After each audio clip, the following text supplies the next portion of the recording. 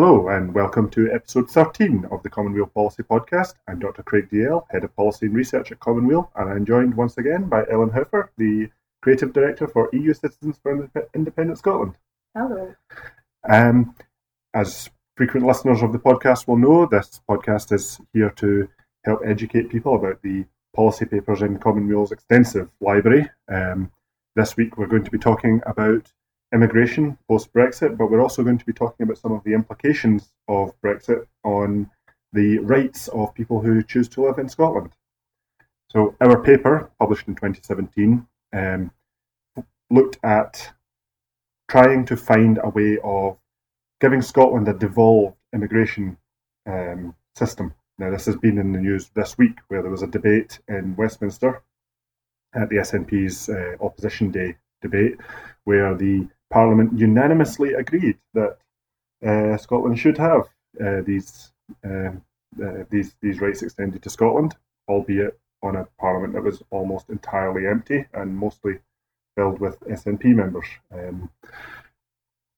One nation, isn't it? Lead, don't leave. Yeah. So our paper proposes that Scotland should have these powers and proposes a few mechanisms for how these could be delivered. One inspiration is the way that immigration has devolved to Quebec in Canada, where they essentially have roughly a points-based system for immigration, but in Quebec, the local government there can decide how those points are allocated and what priorities they want to push forward. One of the key points in this paper, however, is a bit more fundamental than this, not just choosing how people come to Scotland, but what rights they are given when they come here. And one of the critical breaks that Scotland needs to do from the UK system is to extend the suite of basic universal rights to everybody who lives here. Now, our paper looks specifically in regard to refugees and asylum seekers on this. This is a group of people who are always particularly vulnerable. The paper recommends that just the basic right to work is extended to this group of people, but also that the full suite of rights is delivered to everybody resident in Scotland, and that should include the right to vote. And this is something that has also come up this week and has had particular resonance for you, Ellen, in regard to Brexit. Yeah, so since the Brexit vote, it's been an ongoing topic and something that became increasingly important to our organisation.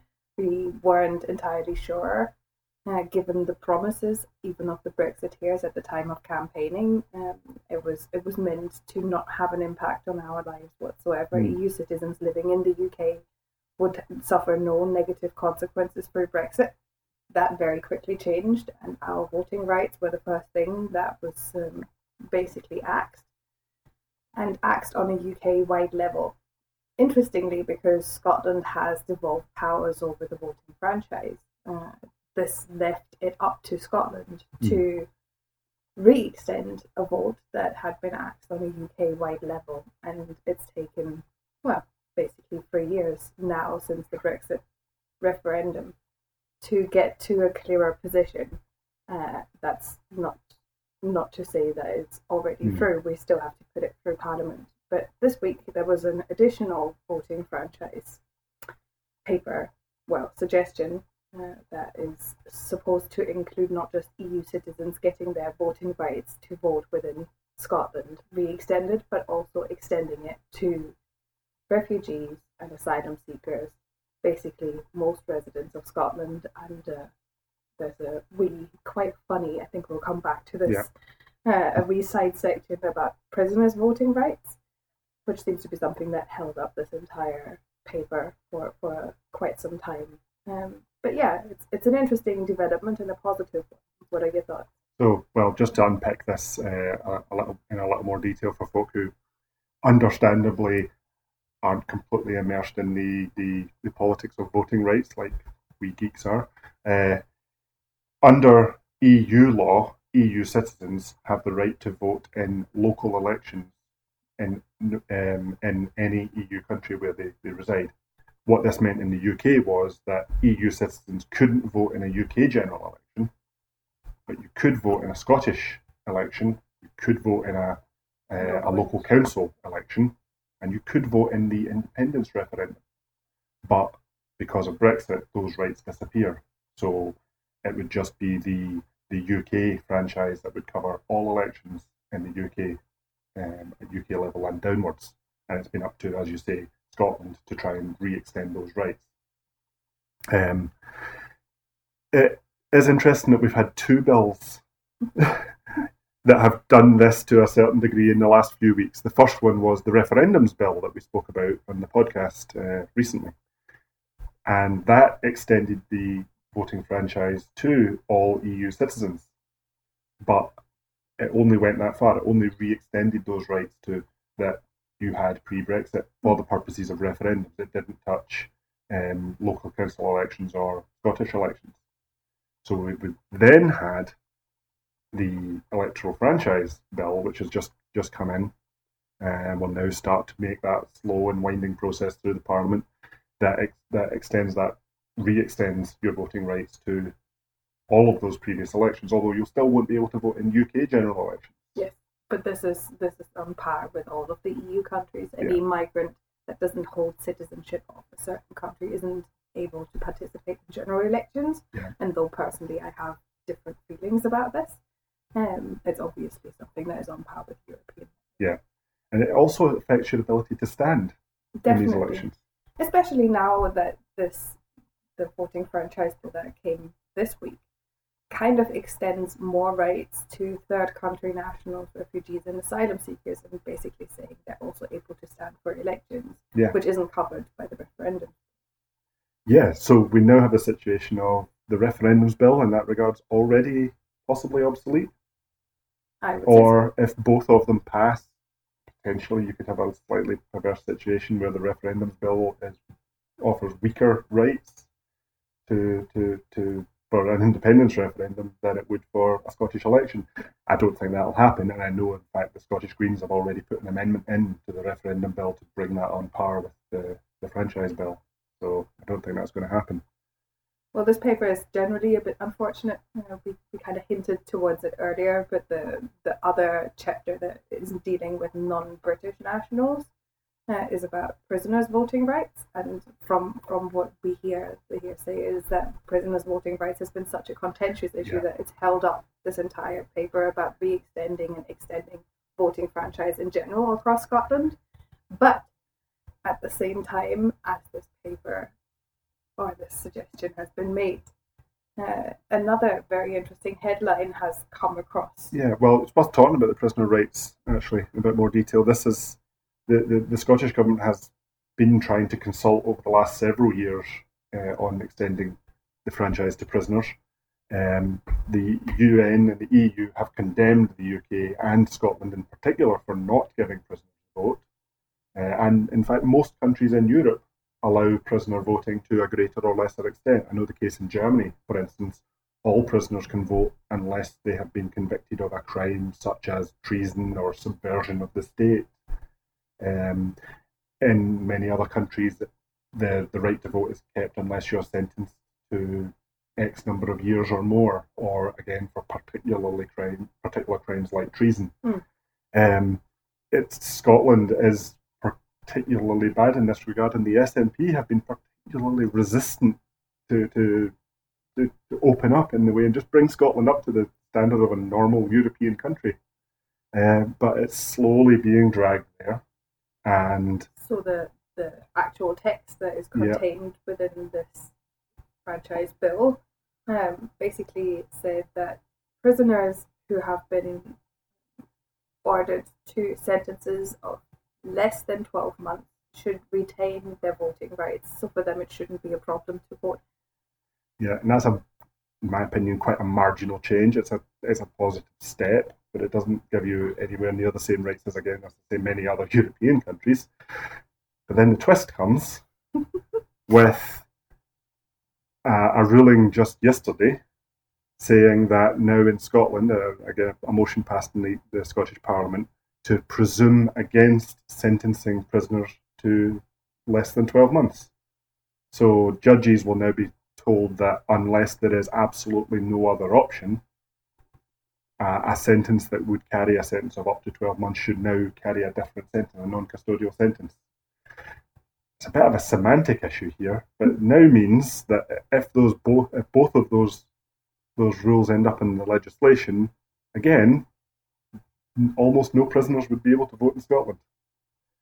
Again, it's a very semantic issue. What you're doing here is instead of having someone in prison allowed to vote, you now have someone who has not gone to prison still allowed to vote. Yeah. So it's not changing the total number of voters per se, but you're also not really extending prisoners' voting rights. Yes. But it's an interesting new exercise in how to not extend voting rights. Yeah.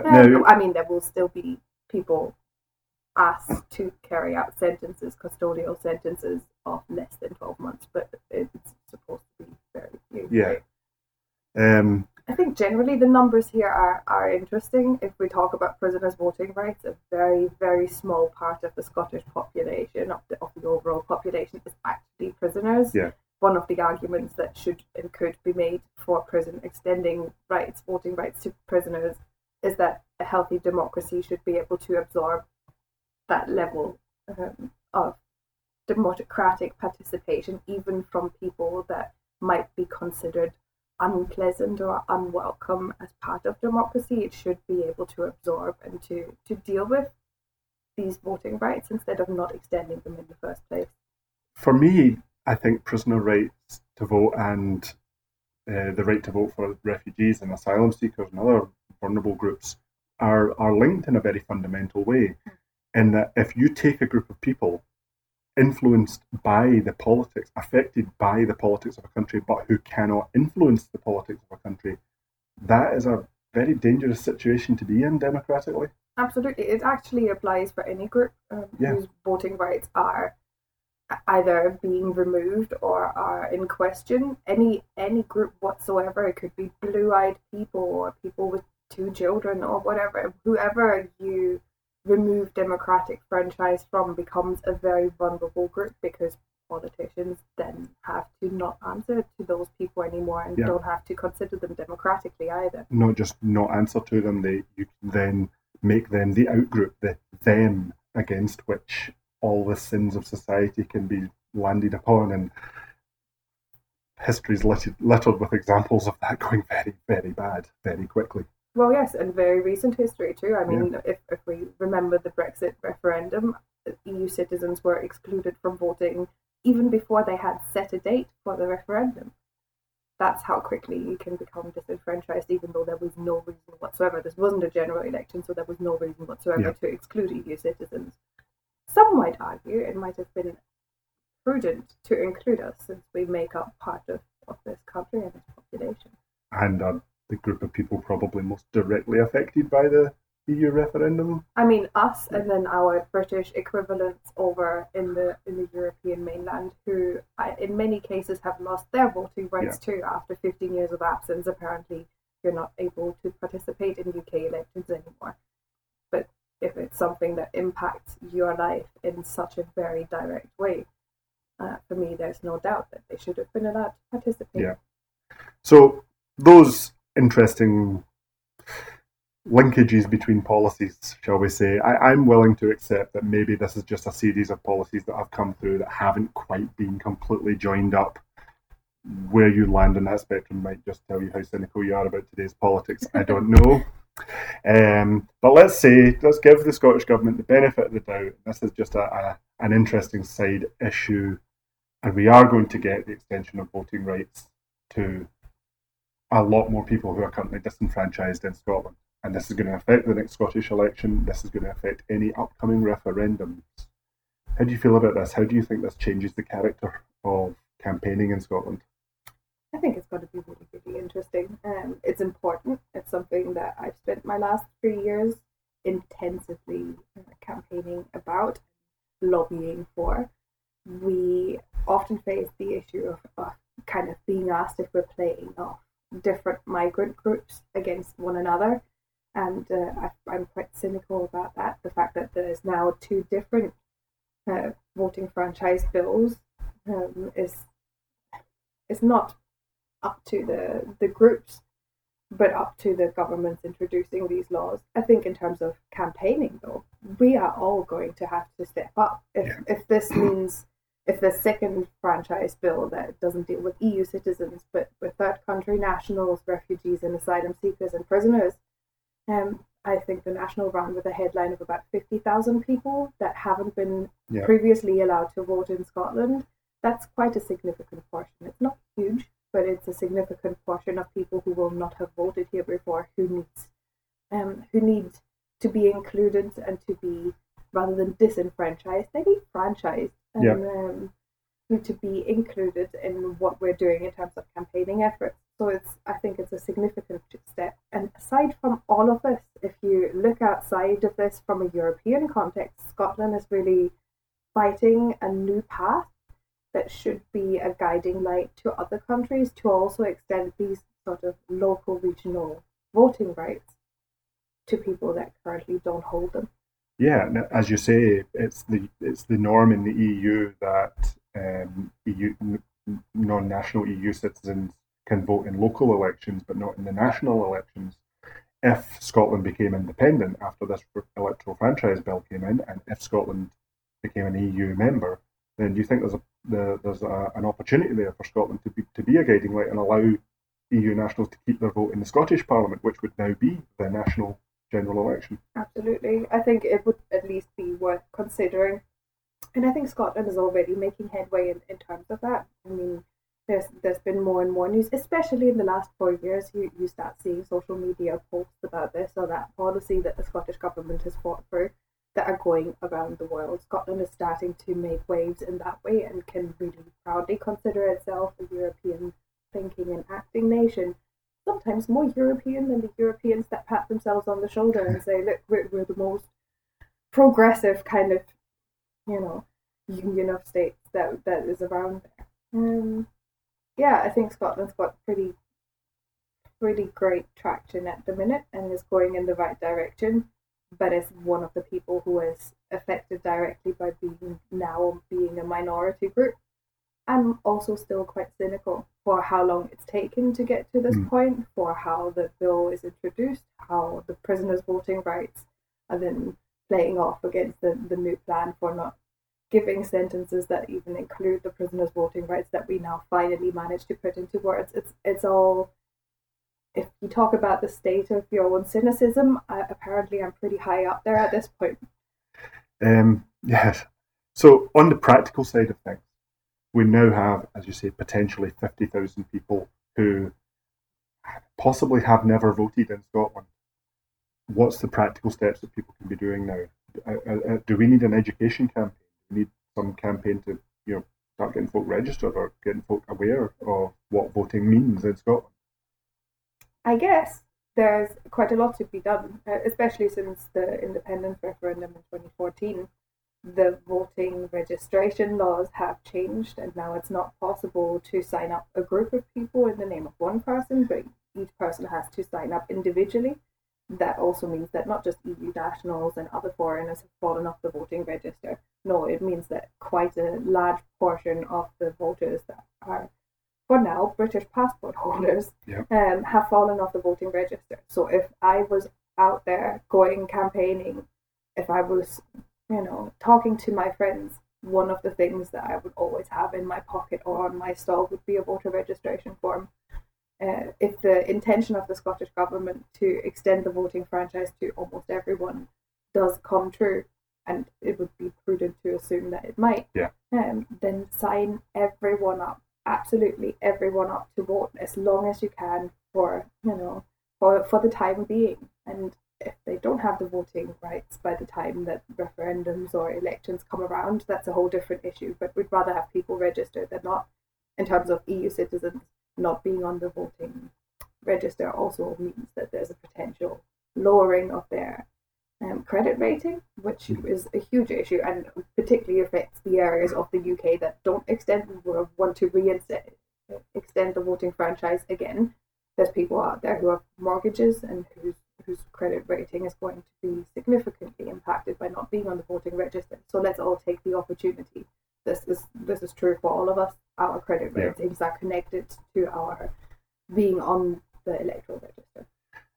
I remember back in 2014 when I was doing the Get Out the Vote on the morning of the referendum, and I was in a housing estate not far from where I live, and I met a family there.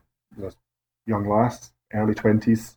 She hadn't really paid attention to politics, even that late in the campaign, but on the doorstep, talking to her, engaging with the issues, she became really enthusiastic.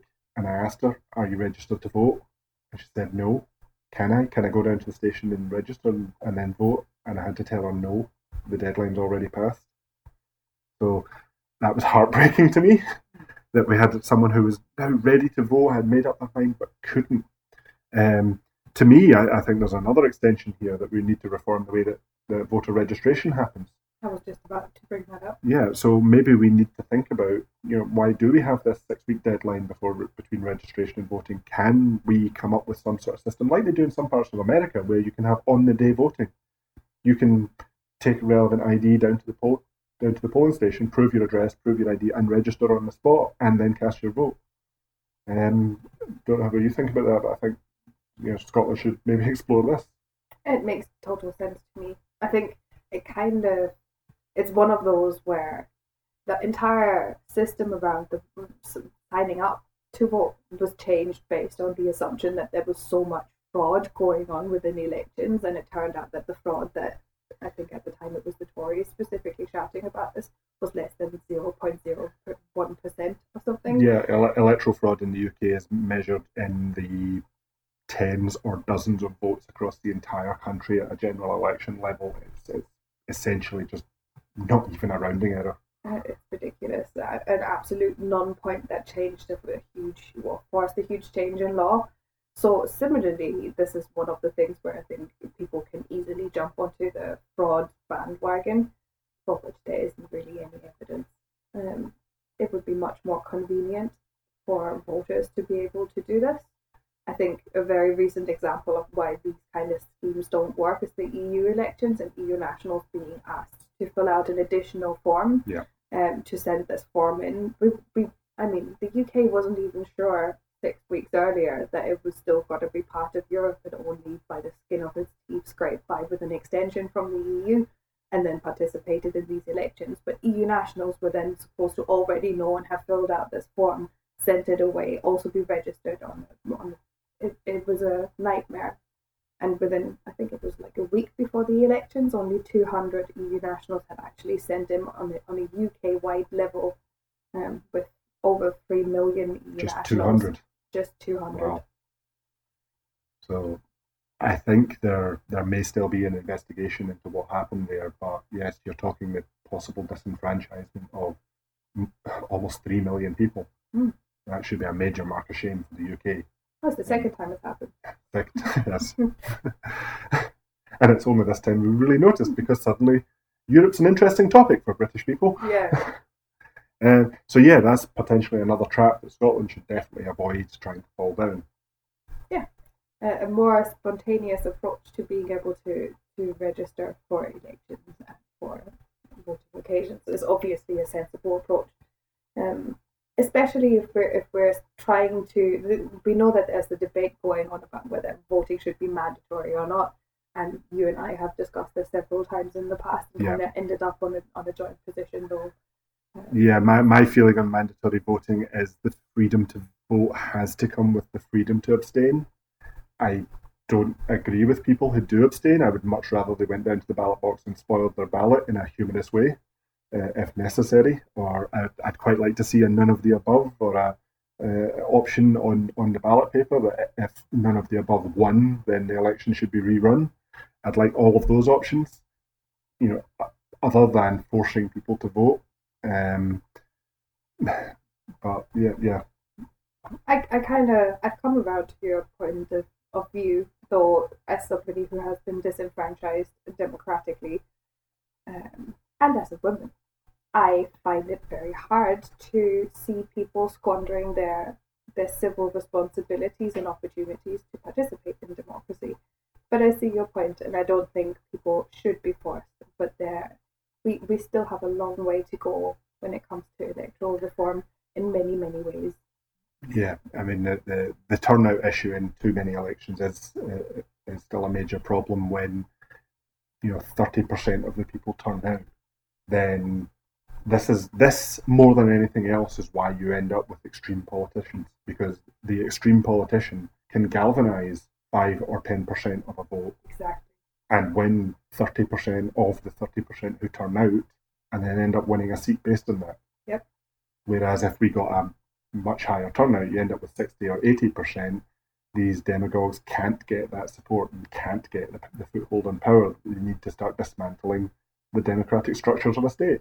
Yeah, I think this is one of the aspects where I think a mandatory vote would probably level the field, also for candidates who aren't necessarily extroverted populists. Mm.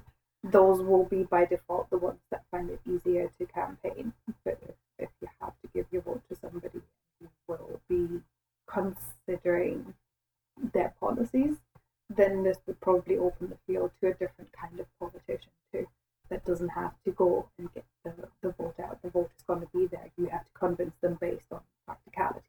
That, or we end up with Emperor Aaron Adverk at the top, who ended up at the top of the ballot paper. So, on that note, I think we've covered a fair amount in this issue around voting and voters' rights and everything that goes around with it. Is there anything else you'd like to add finally?